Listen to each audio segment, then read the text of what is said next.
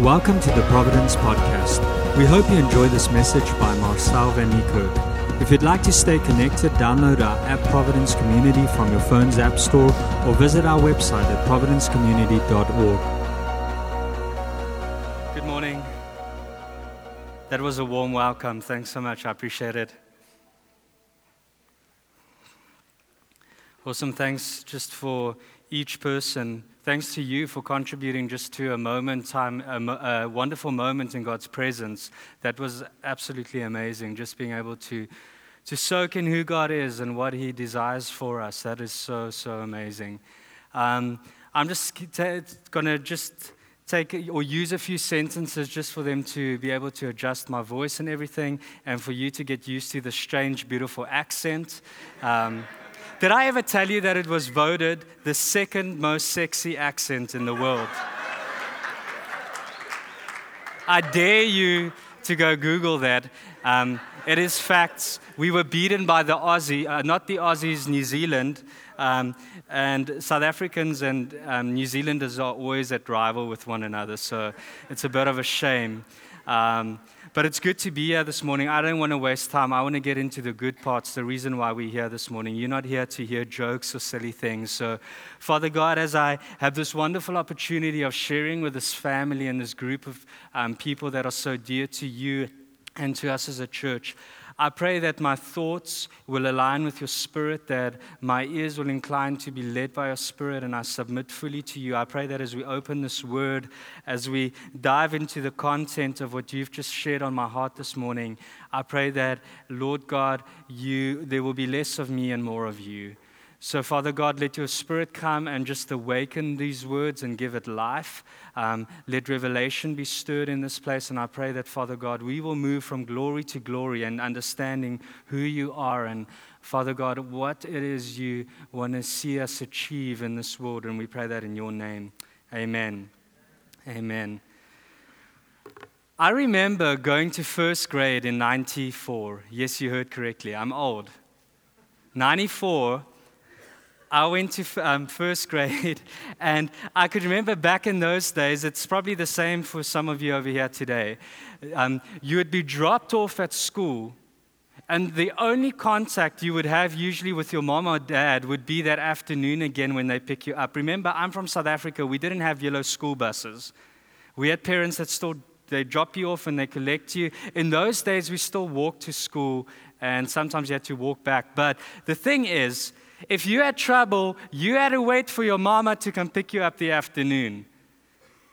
I know that if you wanted the school to contact your mom, you literally had to have a fever that was somewhere 100 and something, and you had to make sure that you are threatening the receptionist that you're going to spew over her desk. And then she'll consider picking up the only phone that there is to contact 10,000 parents to say your child needs you. That was the day before cell phones and smart devices and all those things. And I actually recall a few years later, 1998, I attended a sports event in a big stadium, and I caught this ball that they chucked into the crowd, and I won a cell phone starter pack. This is 1998.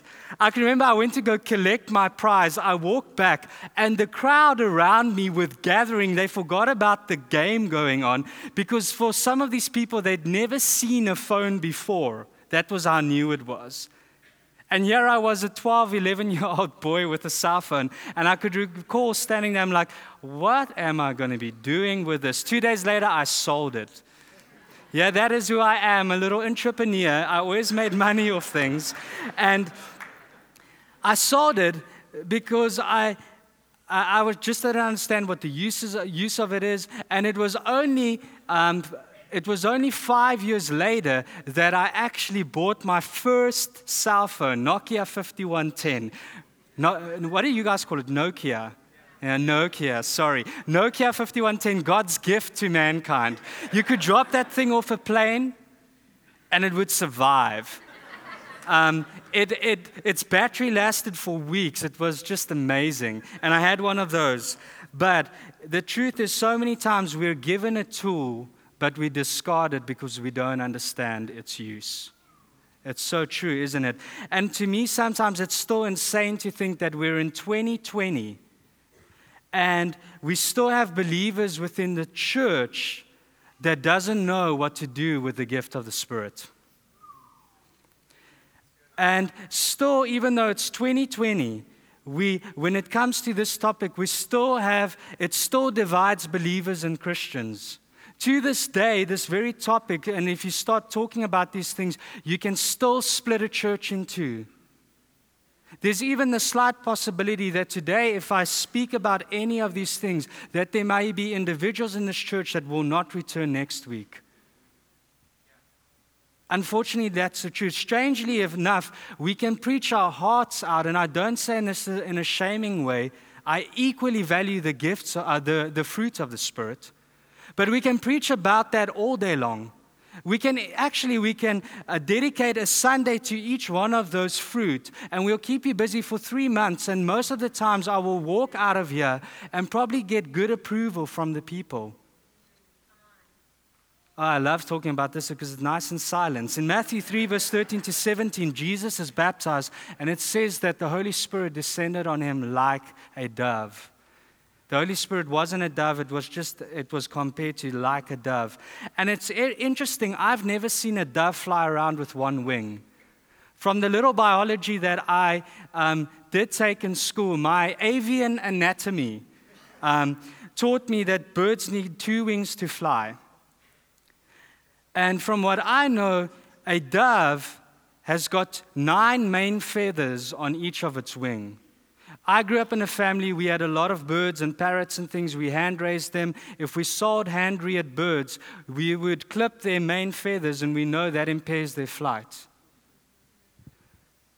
So, it's interesting, we still pluck the feathers of the Holy Spirit in the body of in church. And the thing is, we do this because we don't understand the gifts of the Spirit. We might understand the fruit of the Spirit. And please hear me when I say I have high regard, and both are equally important, because the one builds the character, the vessel that carries the anointing. If you just have the anointing but you lack the character, you're going to be wishy-washy, and I am not sure even if I want to be around you.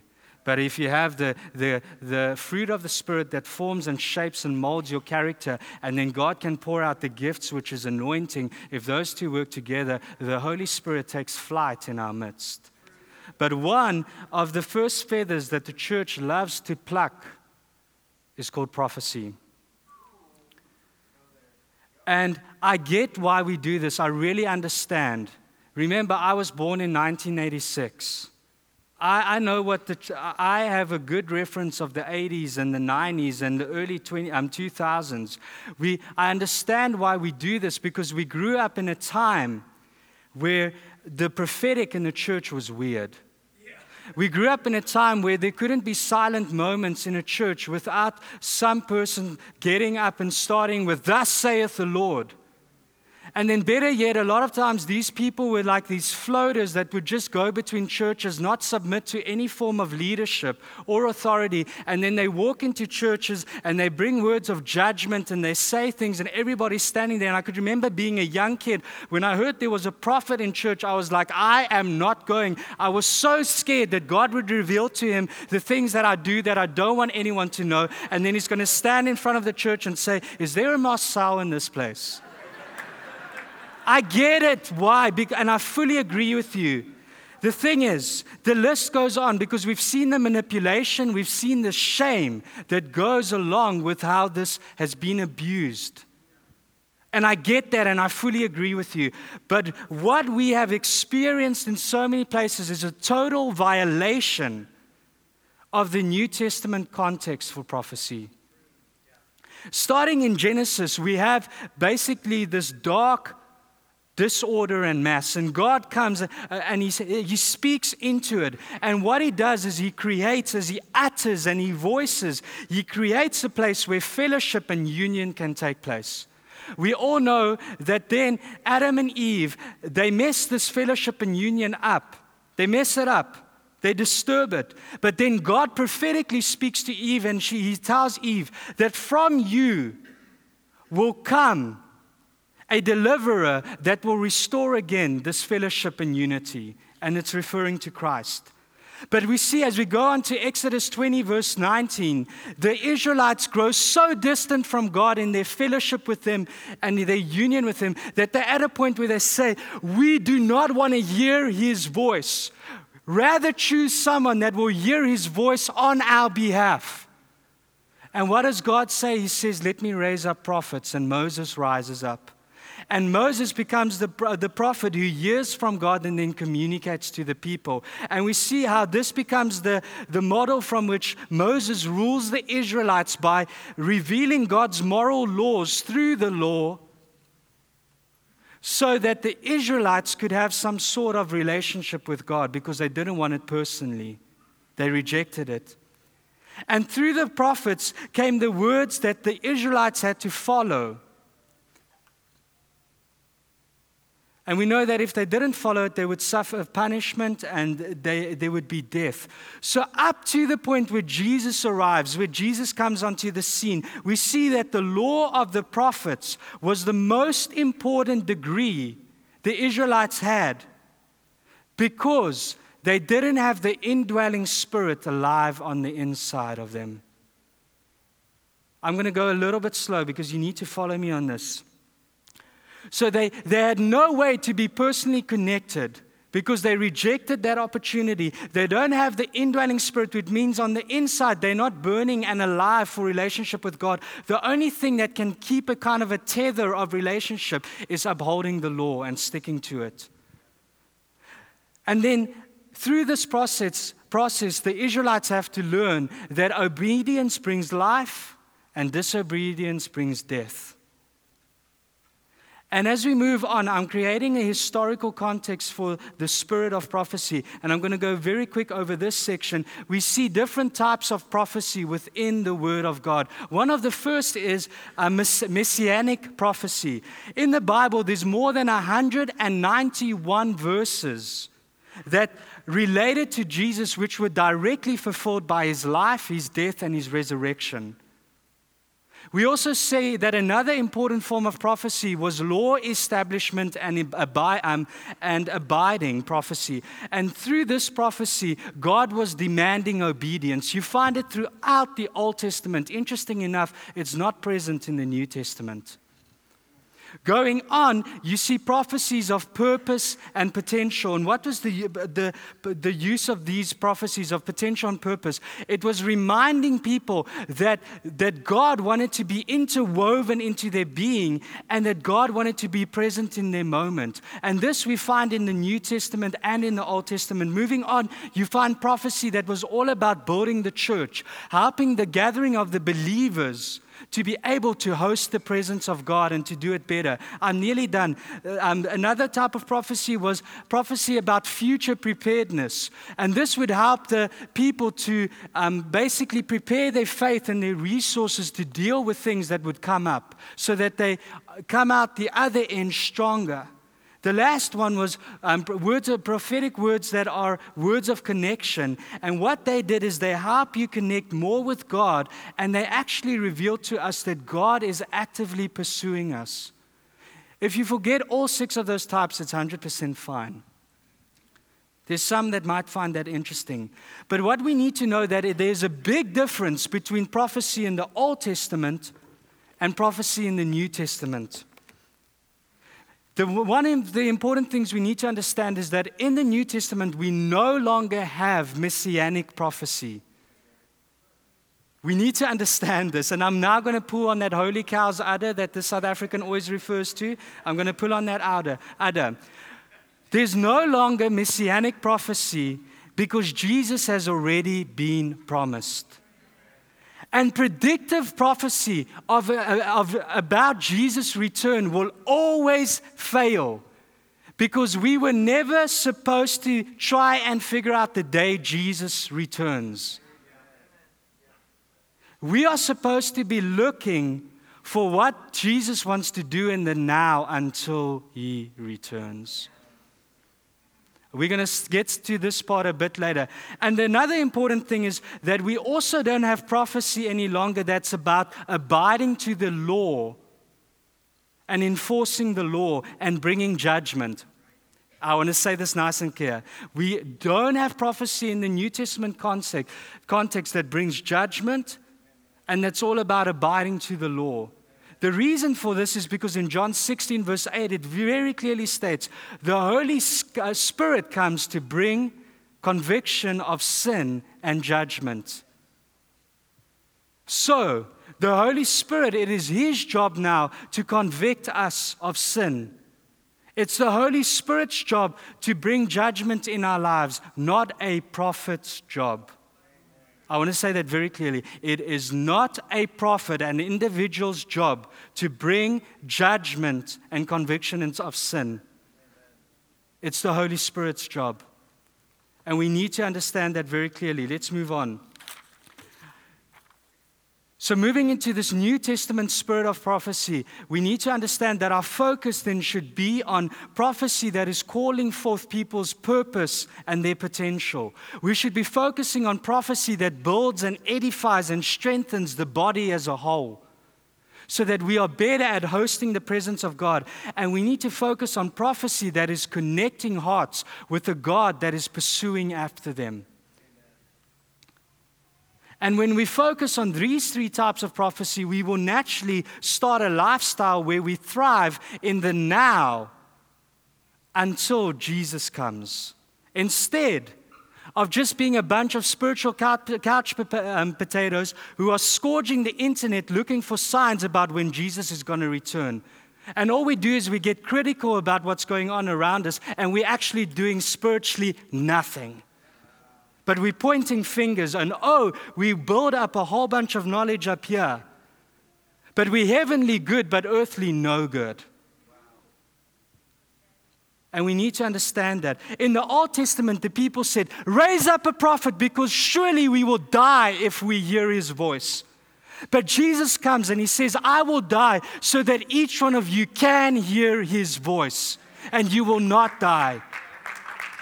And we are no longer limited by a priesthood and a prophet leading the way. Because we are now given the Holy Spirit, personally, each one of us, to lead us. That doesn't mean that a leadership cannot be a role in it. But I want to encourage you, if the Holy Spirit is not personally leading you, you are missing out on the most important thing that Jesus has given you. The opportunity to personally encounter the Holy Spirit and hear the voice of God. Oh, it's so quiet in this place. But it's good. We're going to keep on going. And therefore, because the Holy Spirit is now given to each person, this is the awesome, great news. He does the conviction of sin. He brings the judgment, and it's no longer a prophet that needs to do that. And we have bad experiences about prophecy because we've been exposed to an Old Testament paradigm of prophecy while we're actually in a New Testament era. And this has happened because we've received judgmental words. We've heard all those things. This church is this, and this. This person, this, and this. And it's judgment, and it goes on. And we see a religious form of prophecy. The fact of the matter is, this is the misuse of the prophetic gifting, and it is a bad mark on what the spirit of prophecy is in the New Testament. We need to understand that New Testament prophecy is not part only of certain people's, I want to find the right word, there's a specific identity. It's everyone's identity. Why? Because each person sitting over here, you were created to hear God's voice. And I'll explain now how that links to prophecy. And the fact is that we were created to hear God. If you struggle to hear God's voice, don't struggle with lies and all those type of things. Just believe the truth. You were created to do it. Stop driving out demons and doing all. Just realize you were created to do it. So just get busy with it. Get quiet. Have prayer that listens. Wait on God. It's our inheritance. And why is prophecy our inheritance? I'm going to go to Revelation 19. I think this is the first time I've ever preached from Revelations, or the book of Revelation, sorry. I usually don't go there. But in Revelation, John walks us through this beautiful journey of revelation he receives. And in Revelation 1, he encounters the fullness and the beauty of Christ. And what makes this beautiful is that we all thought that if you see the face of God, you're going to die. Because that's what the Old Testament, the Israelites believed. But here John comes and he sees God and he sees the manifestation of Christ and who he is, the fullness of Christ, and he does not die. He breaks the pattern. And why is it important for me to mention that? Because yes, he is overwhelmed by the glory of what he sees, but Jesus touches him, and when Jesus touches John in Revelation 1, chapter 1, he receives strength to stand in the presence of God. And what this is doing is it teaches us that Jesus wants us to see him the way he wants to be seen. There's nothing standing in the way. And when you start moving on to Revelation 19, verse 7 to 10, which I'm going to be reading for us. I'm going to quickly read this. Take a moment to hear this out. Let us rejoice and be glad and give him glory, for the wedding of the Lamb has come, and his bride has made herself ready. Fine linen, bright and clean, was given her to wear. Fine linen stands for the righteous acts of the saints. Then the angel said to me, write, blessed are those who are invited to the wedding supper of the Lamb. And he added, these are the true words of God. At this I fell at his feet to worship him, but he said to me, do not do it. I am a fellow servant with you and with your brothers who hold to the testimony of Jesus. Worship God, for the testimony of Jesus is the spirit of prophecy. So the angel leads John into a moment and he meets a new person. Who is this new person that John is meeting? It is the bride, dressed in white. And the bride is in this act of worship. The bride is in this beautiful, righteous robe before God, before Jesus. And what we need to understand is that the bride is the culmination of believers finding their true identity in God. The bride is believers coming to a place of companionship with Jesus, trusting Jesus. The bride is truly the inheritance of Jesus. And then the angel instructs John and he says, write down everything you see. And John is kind of hesitant. He's like, I'm not worthy to do this. But the angel says, write it down. And you see, the spirit of prophecy is the testimony of Jesus in the New Testament. And Jesus' heart testifies of the bride. I'm going to say this again. The spirit of prophecy is the testimony of Jesus. And Jesus' heart testifies about his inheritance, which is the bride he is waiting for. And we are called to see humanity after these eyes that Jesus has. We are not called to see humanity for what she is not. We are called to see humanity for what she's been called and destined for. We are called to see the bride as Jesus' inheritance. Now, Revelation 19 reminds us that each one of us over here, we're the inheritance of Christ. And what we need to understand is, though we're not there yet, let's be clear, the reality is we are not there yet. The bride of Christ is still in formation, is still being perfected. We are not there yet. But we must learn to see humanity for what she has been called, to become the bride of Christ. And we must learn to minister to people from the identity they have in God. That God desires to restore them so that he can call them the bride of his Son, Christ. So how does this change our view of prophecy? You see, in the Old Testament, we had a few mouthpieces, a few prophets that were speaking the law. But now, in the New Testament, the Spirit of God comes upon all people. Especially we read this in Acts chapter 2. And in the Old Testament, there are more than 45 times where we read that the Holy Spirit came upon the prophets and then they spoke. It's very important. Hear this terminology. The Holy Spirit came upon the prophets.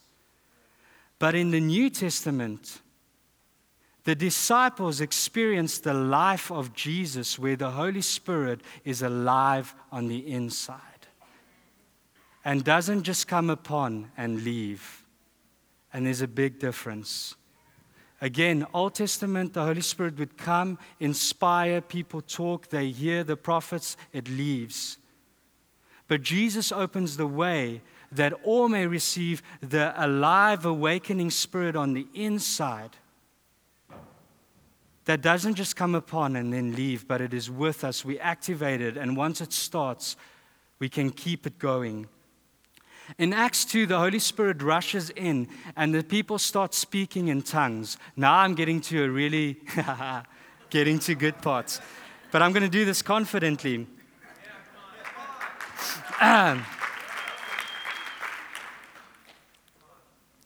We're going to go there. In Acts chapter 2, the Holy Spirit comes down on all people and they start speaking in tongues. The good thing is over here that many people, we confused. There's so much confusion about this. This is not the same tongues as we read of in 1 Corinthians 14, where Paul is teaching the people about the gift of tongues. Please, I promise you that's the truth. The words for tongues in Acts 2 is a different word used for the tongues in 1 Corinthians 14. And in Acts 2, the people are speaking in different languages, in multiple languages after the outpouring. And what is actually happening, if you read, I'm going to quickly just go find Acts, sorry. Just give me a moment. I should have paged there earlier. I'm nearly there.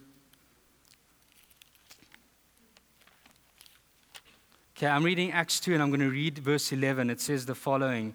Both Jews and converts to Judaism, Cretans and Arabs, we hear them declaring the wonders of God in our own tongues. So what were they doing? They were speaking multiple languages, and they were declaring and prophesying the wonders and the glory of God in tongues that different people were understanding from different nations. And in the Old Testament, now this is lots of people don't make this connection. You remember in the Old Testament we have the story of Babel. Or do you call it Babel? I'm not sure what you call it. But the people ended up babbling, that I can tell you. We get this picture where the people try and ascend to God to enter into God's heavenly realm. But they try and do it through their own plan. And what does God do? He comes down and He gives the people different languages and He disperses them into different nations. And He says that's not the way it's going to happen. But in the New Testament, Acts 2, God comes and He restores what was done at the tower in the Old Testament. Because what happens is He's pouring out the Holy Spirit, and now because of Jesus, everyone has free access to it. And the Holy Spirit becomes alive, indwelling, not coming upon and leaving, alive on the inside, indwelling in all these people. So instead of the people trying to ascend into the realm of God, God says, let me descend from the heavens into the hearts of the people. Oh Lord, I pray that this word this morning descends into the hearts of us over here. And therefore, the main evidence of the Spirit, the indwelling of the Spirit in our lives is not speaking in tongues. It is not. I'm going to say that again. If you grew up with that theology, revisit it. The main evidence of us receiving the Holy Spirit is not speaking in tongues.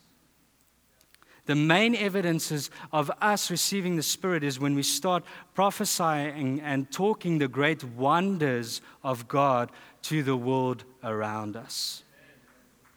Let's go further. And this is the Spirit of prophecy that we see in Revelations 19 verse 10. You see, it is the Spirit working through us, and that it's this Spirit that is working through us that reminds us what humanity has been called to. How this works is that the spirit of prophecy, as we read of in Revelations 19, verse 10, works this way. That we look at the humanity around us in its broken form, and even though she is not yet what she's supposed to be, which is the bride of Christ, but even though we see the brokenness, because of the Spirit that is living and active on the inside of us, we at the place where we can say, God, I see the brokenness, but tell me now what your heart is for the brokenness. And we see the lack, and we see the shortcoming, and we see the sinner. But we don't stop there and just utter what we see. We go into the next part, which is the Holy Spirit becoming alive in us, and we say, God, I can see the shortcoming. But the true spirit of prophecy is going into the next step where I engage with God and say, God, what is your heart about that which I see? Do you know why there's so much criticism in the church? So much pointing of fingers? Because we stopped at what we see. We never got to the part where we say, okay, let me take a moment and ask God what His heart is about that which I see.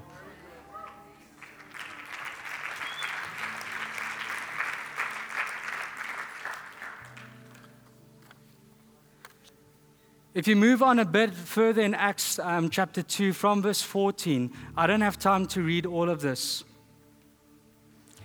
Peter, the Spirit gives him bold faith. He stands up and he starts talking and preaching. But he realizes that he needs to bring some clarity on what is going on because people have questions. It's a bit crazy. I wonder how crazy it would be in here if tongues of fire descend on people and people start talking in languages that they never spoke before, how crazy it would get. I would probably run and then realize, why am I running? And then I'll run back. But so what Peter does is he starts talking, and what he does is he wants the people to understand that these people that are talking in these different languages and things, they're not drunk, they're not silly, they're not stupid. And the way he explains what's going on, he reminds them of what the prophet Joel said, so that they can understand what is taking place.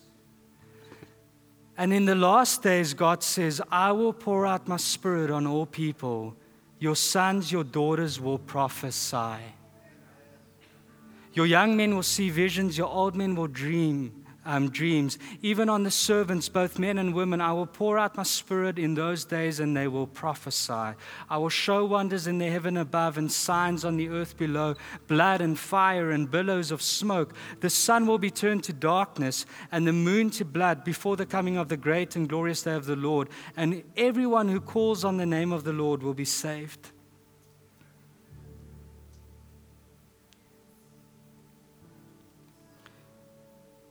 So what Peter is doing is he's helping the people understand that this is what the prophet Joel, this is exactly what he prophesied. What he prophesied is that the Spirit will come on all people, and when that happens, the people will be able to connect with what God's thoughts are.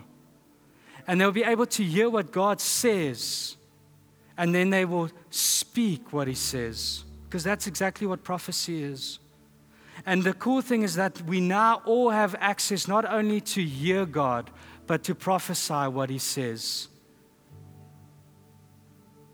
And we're given that so that we can transform the world around us. In 1998, I sold a cell phone starter kit because I didn't understand what the purpose of it was. I didn't think that it had any use. So I sold it. And never at that point did I ever think that it will become a smart device that brings connection all over. Back in 1998, I surely didn't know that one day my wife and my son and I will be in the States with our family and friends, being in South Africa on a different continent and with the ocean being between us, and that something as simple as a smart device will allow connection. The Spirit also has got smart technology. And the smart technology that we have in the Spirit is called, that we have in this realm is the Spirit of God that's given to each one of you and the gift of prophecy. And what it's doing, it's bringing connection, not of judgment and making people feel shameful and bad. It's bringing connection between people that don't see and understand that there's a God that's pursuing them and loving them. And the cool thing, it's not just a one-time connection that arrives and then it goes away again. It's an ongoing connection that we're given. Do we realize that at this very moment there are more than 7 billion parts of God's heart all around this globe?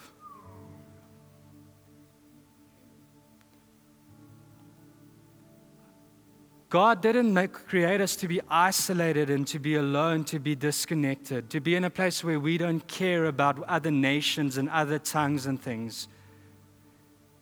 There's 7 billion parts, expressions of God's love all across this globe right now. And He's saying, though it feels impossible, I've given you a tool to create connection between you. And that is the Spirit of God becoming alive in us. And the thing that we need to realize is that prophecy is not reserved just for one person. If you at all believe that I can't do that because only that person and that person can, then you have it wrong. It's not reserved for one person. Prophecy was never intended to separate people the way it has. Prophecy was never intended to divide people the way it has been doing it. What it was intended to do was to lead people to the love of God. And I'm going to bring these loose ends together right now. So, what am I trying to tell you today about the spirit of prophecy? I want to quickly mention this one thing.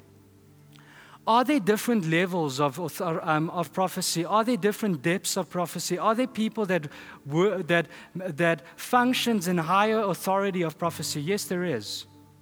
It's because they dedicate a life where they train themselves in it, and the more they do it, they're growing in that gifting that they're carrying. And not everyone operates on the same level. That we need to understand. But when Jesus died on the cross, He said, okay, let's stop this thing of one person hearing from God for everyone. Let's change that, and let's now invite each person to be able to connect with God, to receive the Spirit, to become alive on the inside. You have received that. Now, you need to start listening to what God is saying. And how the spirit of prophecy takes shape in our lives is this way. That when you look and observe at the things around you, when you see the brokenness, it doesn't end at what you see. You start engaging and asking God, okay, so what is your heart for the brokenness I see? So instead of just saying, this group of people will not achieve anything because their hearts are hardened and they are religious in their mindsets and they don't want to move forward with God. Instead of just stating what I'm seeing with my eyes, I observe that and I step into the next level and I say, God, now show me what you see for these very people. Oh, I see a group of people that I want to reveal my love to. But they don't know that they are invited. So why don't you, as you deal with them, remind them that they are invited to come near to me because I'm pursuing them passionately. I get that you're scared of prophecy because of sorry that I'm going to use this word, but I'm going to use it. All the crap that we've done. I'm so sorry for saying that, but that's the itch, the burning thing. That's the truth of what we've witnessed. That is not prophecy. What prophecy is, it's you starting to engage with the world around you, observing what's going on, and then saying, God, now speak to me. Tell me what I need to say, what I need to do, how I can be an answer to it. Do you understand? It's not that scary. It's not that weird. And each one of you over here has been called to do it. So next time when your child is out there and your child is throwing a horrible tantrum and you're thinking, Lord, what are we going to do with this kid's, now I'm lost for words. What I'm going to do with this kid's attitude and his behavior. Instead of just climbing into what you're saying and reaffirming what you see in the flesh, you're going to stand back and say, God, what is your heart? And you're going to start dealing with your son or your daughter from a place of God's heart, not with what reality tells you. And when you don't agree with a politician or you don't agree with another Christian that believes something that's a bit different from you, you're not going to push them away. You're not going to criticize them because it's fine if they don't agree with you. You're going to say, God, show me the way you see them and teach me to at least understand. Because I don't have to think the way they do. I don't have to align with what they believe, but at least you can help me to understand where they come from. So instead of pushing the Republican away, I'm getting there, yes I am. Instead of pushing the liberal away, instead of pushing the pro-abortionist away, instead of pushing the pro-life person away, I'm saying, God, I realize something is going on here, but I will not allow the reality to limit my response towards them. I'm going to say, God, less of me and more of you. So I forget who I am. I forget what offends me. And I'm going to say, God, tell me what you think. So I can sit down with the gay. I can sit down with a pro-abortionist and have a decent conversation with them. You know what? I can even love them. Why? Because I don't see that. I see the bride of Christ in formation. And you know what I'm continuing to do? I don't stop there. I speak and I call forth that life. It may be hindered with the things of this world and the patterns and the ill things of this world, but I still call it forth. I call it forth. And at the same time, I say, Jesus, humbly I come before you. And I know that there are things in my own life where I am probably operating exactly the same way, but just in a different area. So before even someone else has to come and call out the bride in me, let your spirit come and convict me. Guys, that's the spirit of prophecy. It's not as scary. So I beg you that if we start talking about prophecy, if we see it happening over here, we all have that spirit. We've all been called to it. And yes, there's the flesh part. And sometimes we're going to add little fleshy things into what God's saying. But it's fine. We mature. We're going to have the ability to discern and just realize, okay, that probably wasn't part of what God said, but it's fine. We hear what God is saying, what the main message is. And we're not going to freak out. We're not going to throw our toys out of the cot. We're going to have maturity. And we're going to say, I'm no longer scared of this. I'm no longer frightened by this. I'm no longer offended by this. And I'm going to realize, hey, you know what I appreciate about this person that stood up and prophesied, even though he got it a bit wrong. He was willing to take the risk. And he now has the opportunity to grow. So, because we are alive and well in God, God's dimension becomes our part of our dimension because of the Spirit that is alive in us. So that means each person over here, you can discern. It means you can walk into situations and you can feel what is God and what's not God. That's the Spirit alive in you. If you were against these things and you thought, oh, this isn't true, it's probably happening without you even knowing it. So because we have the Spirit alive in us, we all have discernment. We're all walking around and realizing, okay, there's a half-truth, that is a full truth, this is demonic, But God says, I don't want you to stop at what you discern. I want you to go past what you discern. And that part is where it becomes engaging, building relationship with God, because now I ask God, talk to me about what I discern. I think I've challenged myself and each person over here enough for today. This is a scary topic. I think at some time it would be awesome to even talk about tongues. I'm talking about the gift of tongues. Because I'm sure it's sensitive, difficult things for some people. We need to start talking about all these things, but in a way like this, where we can admit what we've done wrong, but we can also understand and commit our hearts to the truth of what God is inspiring and gifting us with.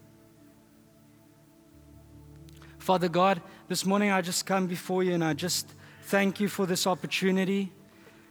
Lord, there may be a chance that I threw stuff in here today because this excites me so much that's just flesh. If I did that, Lord, just give each person over here mature discernment just to pull it out. Let them have the good meat and spit out the bones. And Father God, that is really my prayer as the person who brought the word this morning. Father God, thank you that you bless us, that you keep us. And Lord, that you continue to encourage us to humbly pursue after you. In Jesus' name we pray. Amen. Thank you for listening to this message. We pray that this word will bring light to dark places, life to dead places, hope to desperate places, and heaven to earthly places.